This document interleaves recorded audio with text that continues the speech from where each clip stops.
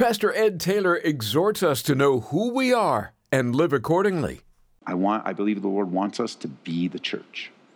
You're born again. You're already the church. So be the church. Not just here. Here is a time of equipping. Here is where I get to fulfill my mandate from God to equip the saints for the work of the ministry. That's why we spend so much time teaching the Bible. That's why we have incorporated prayer. That's why we follow the example of the book of Acts to the best. Why? Because I want you to be equipped in the Word so you can do the work of the ministry. So collectively, we all do the work of the ministry. Why? Because we are a royal priesthood, it says here. This is amazing grace. This is unfailing love. That you would take my place. Then you would bear my cross. You laid down your life. That I would be set free. Oh, Jesus, I sing for all that you've done for me. We are delighted to be with you and welcome again to Abounding Grace. We'll hand things back over to Pastor Ed Taylor in just a second. We're in 1 Peter chapter 2, uncovering our true identity in Christ. And when you realize who you are, it affects how you live in tremendous ways. For instance, you'll stay away from sin and live to please God. But first, Pastor Ed explains that God never forces himself on anyone. His love and grace can be rejected and resisted. Sadly, more often than not, it is. The Bible couldn't be clearer. You can resist the grace of God if you choose. God will not force you and make you, against your will, follow him. And just this one text should be enough. Where whole nations reject Jesus Christ. His own nation rejected him. He came to his own, the Bible says. And so don't think that you're going to be saved against your will. Like one day, I'll never be saved, I'll never be saved. And then you wake up one morning and go, oh, I guess I'm saved. I don't know how it happened, but I guess I am now. Grace can be resisted. I warn you against that. I warn you against hearing the word of God and disobeying it. I warn you against hearing that your sins can be forgiven, that your life can be made whole, and your response is, I don't believe in God. Because the Bible says a fool has said in his heart, there is no God. That's a foolish thing to say. I know it's a popular thing to say in our culture today, but it's foolish to say there is no God. It is foolish. You know, Darwinian humanistic evolution didn't exist till the 1800s. Darwin wasn't alive until the 1800s. That's when he introduced it, and it became very popular over the years. A whole system of theory that replaces God with a humanistic way of explaining things that doesn't even make sense in and of itself. A careful study of Darwinian evolution would show you that, man, it takes more faith to believe in that than it does in the truth of God's word. I mean, it is full of fiction and theory, and it's simply untrue. But it's easier. At least it's perceived as easier. Because if you don't have God in your philosophy of life, then you're only accountable to yourself. And you know as well as I do, you cut yourself a lot of slack. You let yourself get away with a lot. You and I are so self-protective that we will fight against the work of God from the inside. We'll deny our own sin. We'll argue against it. We will cover ourselves in pride and arrogance just to stay away from where, I don't know how many would see this in their own life, but you'll fight and you'll fight and you'll fight and you'll fight. You'll make your life miserable for 2 weeks, 4 months, maybe years and years. You're just like, no, nobody convinced me, and you're just getting harder and harder and harder when the whole situation could have just been solved by saying, will you forgive me? And you could have enjoyed 4 months, 4 years. That's you, that's me. And God is inside of us, born again of the Spirit, to help us. He's alive. We have something that's immovable in our lives. when everything else around us is falling apart, when the nations are going haywire, the governments, the economies, the freedoms, as the world unravels in these last days right before our eyes, Jesus has joined us to himself by faith. And we come to the chief cornerstone. They stumble, it says in verse 8, because they're disobedient to the word. Well, you can stumble too by being disobedient to the word of God. So notice now the contrast. This is the good news. Verse 9. But you are a chosen generation, a royal priesthood, a holy nation, his own special people, that you may proclaim, notice, the praises of him who called you out of darkness into his marvelous light, who once were not a people. Can you think of when you were, like, when I read that, I almost automatically go, amen. I remember when I was not a people. I remember when I wasn't a believer. I remember it's like so much in front of me constantly, but I'm not. Now, I wasn't a people, but now you're the people of God. Isn't that great? Just relish in that for a second. You are not a people. Like Ephesians says, you had aimless wandering. Some of you were just so rebellious, so angry, so bitter, but now you are a people. You're not just a people. You're not just a nation. Your identity is not just in a nation. Your identity is not just your last name. Your identity is not just in your marriage or your parenting. You are the people of God. God Almighty has a relationship with you. Man, that's like we just take that so for granted, Lord. Thank you for adopting me into your family. Before it says in verse 10, we had not obtained mercy, but now we've obtained mercy. As Jesus came to the earth, died, and rose again, he never intended for a priesthood to be established. He never intended that people would have to come through an earthly man or an earthly woman to have fellowship and relationship with God. Jesus came to give direct access to God by faith. We learned that before. We have one mediator, not two, not three, between man and God, the man Christ Jesus. Jesus died for that access. He didn't die to create a religious system that just maybe one day you might get to God if you go through all the right channels and say all the right things and sit in the box and confess your sins and go through all the religious motions. That's not why Jesus died. To bring you in. Jesus didn't die to bring you into religious bondage. He died to set you free. That you can come directly to God. We learn this in Hebrews as well. It's such a great study. You can come directly into the throne room of grace to find help in time of need. Immediately, at any time. Jesus is your only mediator. And if you read this correctly, notice in verse 9, we're the chosen generation. Every generation is chosen, but as you're reading it in real time, we're a chosen generation, but we're also a priest. We're a royal priesthood. Imagine that. We would have never thought of being a priest in that technical sense, but the Bible says you are. You're a royal priesthood. You're a priest and I'm a priest together. Men and women, boys and girls, born again. All of us form this holy priesthood that have access to God. We can go anytime into his presence. We don't have to fear him as the priests of old needed to on the Day of Atonement. We were once not a people, but now we are a people. And we believe, and this is a phrase you may hear, you may not hear, but here at Calvary, and I think most churches, most churches that are consistent with the Bible believe this, but I can verbalize it for us. We believe in what's known as the priesthood of all believers, because that's what the Bible says. We're all priests. So we change that around so that it's described. We believe in the priesthood of all believers, which can be translated this way. You are part of the body of Christ, and God wants to use you. Nobody's more special than anyone else. You are now in the ministry.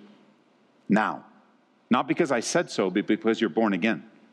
You're now in the ministry, wherever you are. Sometimes this priesthood kind of gets lost in the formal religion, but so does the word minister. When you think of minister, you think, well, Ed, that's you. You're a minister. You're a pastor. So you are very special. I'm not a minister. You're a minister. But the Bible teaches otherwise. We're all ministers of the gospel. Ministry just speaks of servant. You're all servants. So it doesn't matter where your paycheck comes from. Well, Ed, you're an official, professional pastor because you probably get a paycheck from the church. Well, I do get a paycheck from the church. But it doesn't make me professional. It's just where God has me. For many years, I got a paycheck from an ambulance company. I was a minister of the gospel there too. For many years, I got a paycheck from a mortuary company. That's who I worked for. I was a minister of the gospel there too. For a little bit of time, I got a paycheck from McDonald's. I wasn't a minister there because I wasn't saved back then. You know how long just on a side note, you know how long I lasted at McDonald's? 4 weeks. Miraculously.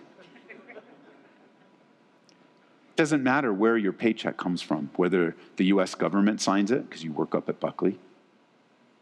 It doesn't matter if Costco signs your paycheck, or Kohl's, Chick-fil-A, or perhaps your paycheck is in a different way because you stay home, you raise the kids, you are home, maybe taking care of the home. You're unemployed right now. It doesn't matter what status of life. The Bible says you are in the full-time ministry. Why? Because you are a part of a royal priesthood. And one of the ways we're communicating that this year, and I think it's going to stay with us until the Lord returns. I think you're going to hear this constantly for the rest. I mean, who knows, but I have a feeling.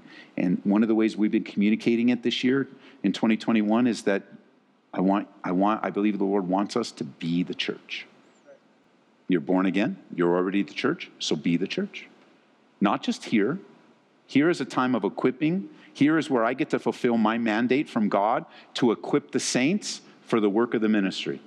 That's why we spend so much time teaching the Bible. That's why we have incorporated prayer. That's why we follow the example of the book of Acts to the best. Why? Because I want you to be equipped in the word so you can do the work of the ministry. So collectively, we all do the work of the ministry. Why? Because we are a royal priesthood, it says here. Thirdly, a holy nation, a set-apart group of people. That's our nationality. Our nationality is spiritual. We are citizens of heaven and then citizens of earth. Our nationality is our identity in Christ. We're his, and then he gets to that, then you're his own special people. You're very special to him in a positive way. You're special. He called you out of darkness, it says, into his marvelous light. And then notice now, with all that in mind, as we wind down, check this out in verse 11.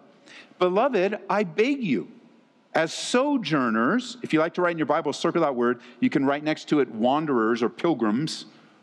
Not aimless wandering, but like you're just passing through. Sojourners, pilgrims.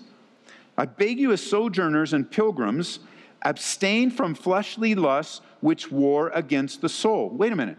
Now we had lay aside, then we had desire. Now he gets back and he says, consider your identity, know who you are. Now stay away from. So laying aside implies that you're already involved in it. Get rid of it. Desire means it's not in your life, so want it more.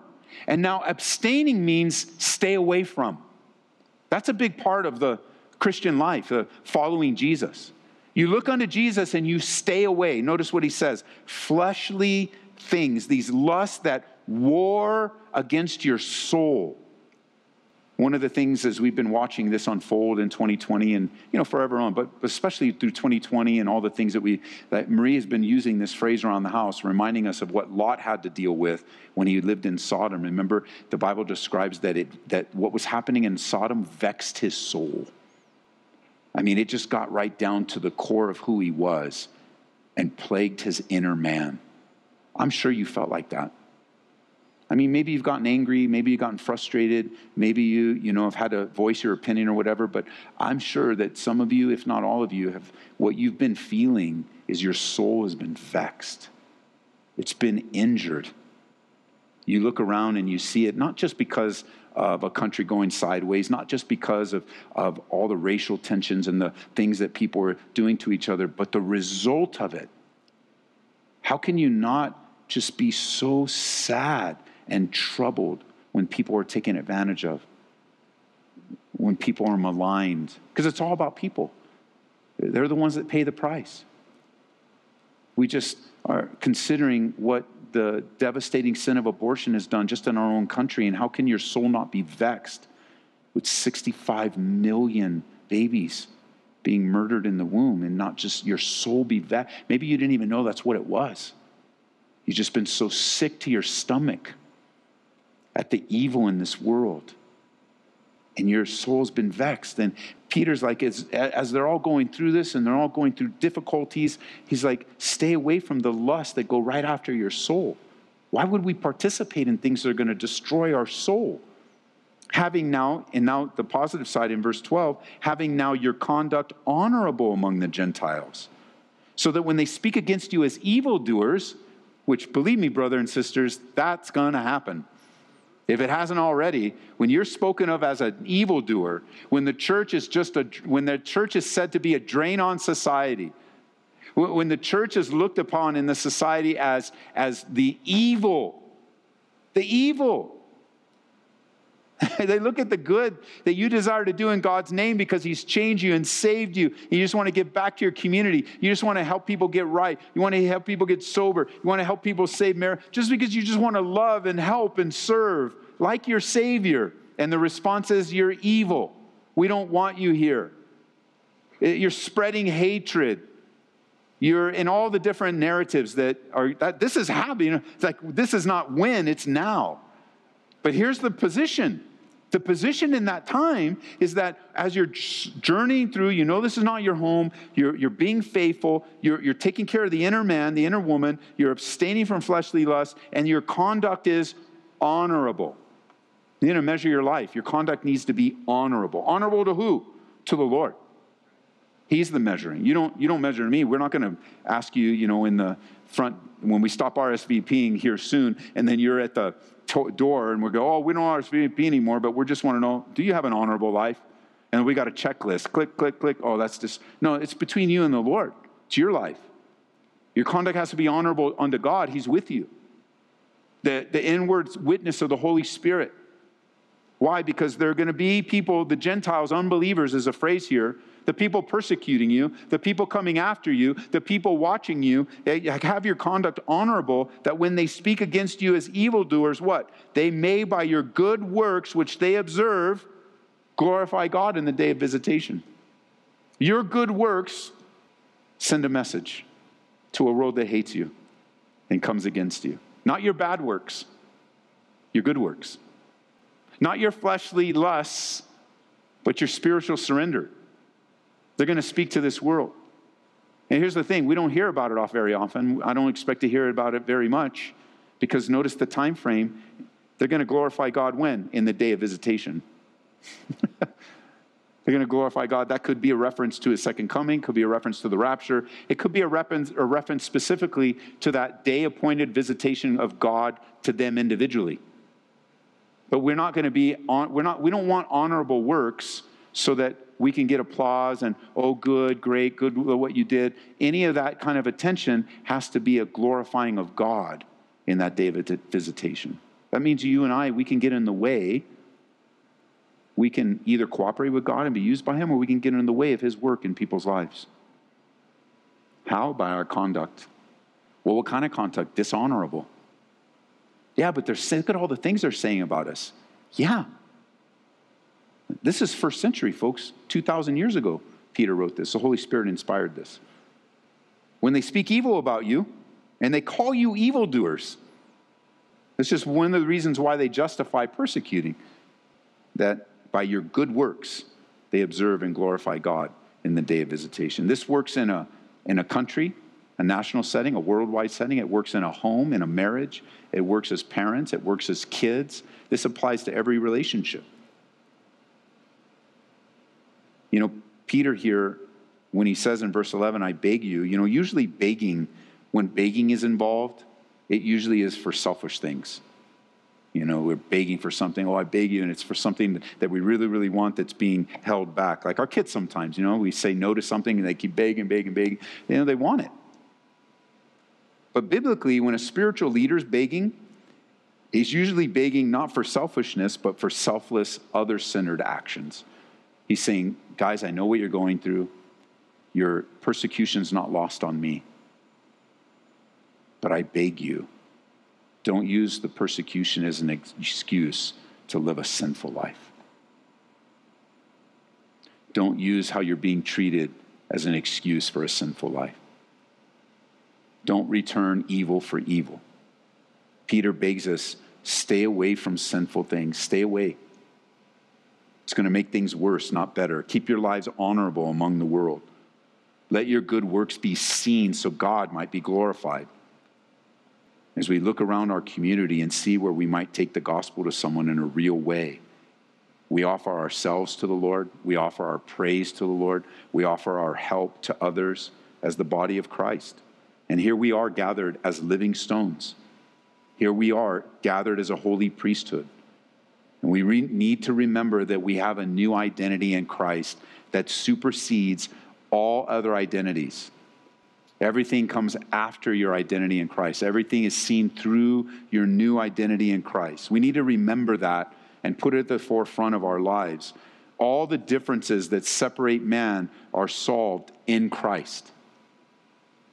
I think that if we were just to take time and have a testimony night here, but just emphasize all the places we came from, we would be a very divided room. You know, some of you were into this sin. Some of you were into that sin. Some of you were over there. Some of you like this. Some of you, just think of something simple and just unimportant. Can you imagine all the differences and division in this room just over music preferences? Especially you people that like country music. What's wrong with you? Just there's one right there. But all the musical preferences, it's not just style of music, it's singers, it's time frame, it's whether you like the vinyl or you like the new MP3s or you like it's just, we could go on and on of all the differences, but that's not a really significant difference. But the color of our skin, that's pretty serious. It's taken away in Christ. We honor people because we love you. We love each other. When I think of what language you speak, that's taken away in Christ. I respect you for whatever language you speak. Praise God, 2, 3, 5, 10. Maybe even today you're listening right now, and we've had this many times where you don't know English, and I don't know your language, so somebody in between us is literally translating this word for word in your ear. And so whatever language you learn, I wish I knew it, but I'm so glad that person's in your ear telling you that God loves you and has a plan for your life. I'm sorry that I don't speak your language. I wish I did, but I don't judge you because you don't speak English. You think of it, political differences. Oh, how many political differences could we bring up today? But listen, you're a citizen of heaven. Politics are going to come and go, but Jesus Christ is the same yesterday, today, and forever. I think of what brings all the differences, ethnic, racial, political. There is no room for racism. There is no room for prejudging people by the color of their skin, by the language, by where they live, what they have, what they don't have, what they look like, what they smell like, what sin they're into.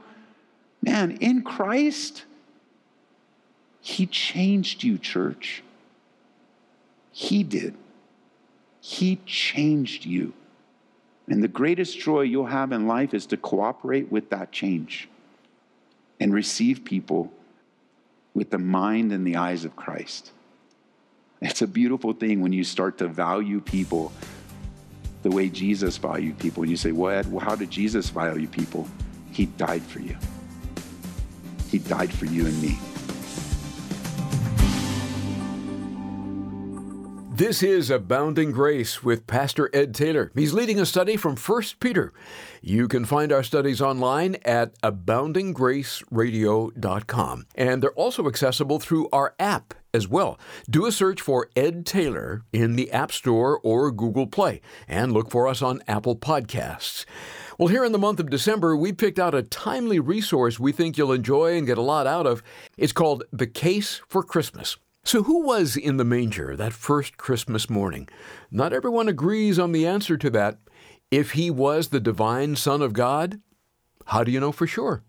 Well, Lee Strobel investigates in The Case for Christmas, and we'll send it to you when you support Abounding Grace with a gift of $25 or more today.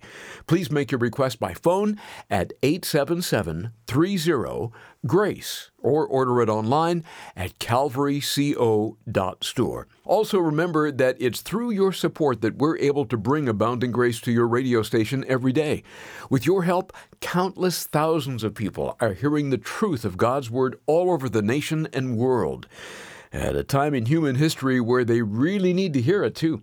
We can be reached toll-free at 877-30-GRACE, or you can make a donation online at aboundinggraceradio.com. Set aside another half hour to join us tomorrow when we'll dig deeper into 1 Peter with Pastor Ed Taylor here on Abounding Grace. This is amazing grace. This is unfailing love. That you would take my place. That you would bear my cross. You laid down your life. That I would be set free. Oh, Jesus, I sing for all that you've done for me. Abounding Grace is brought to you by Calvary Church, Colorado, here in Aurora.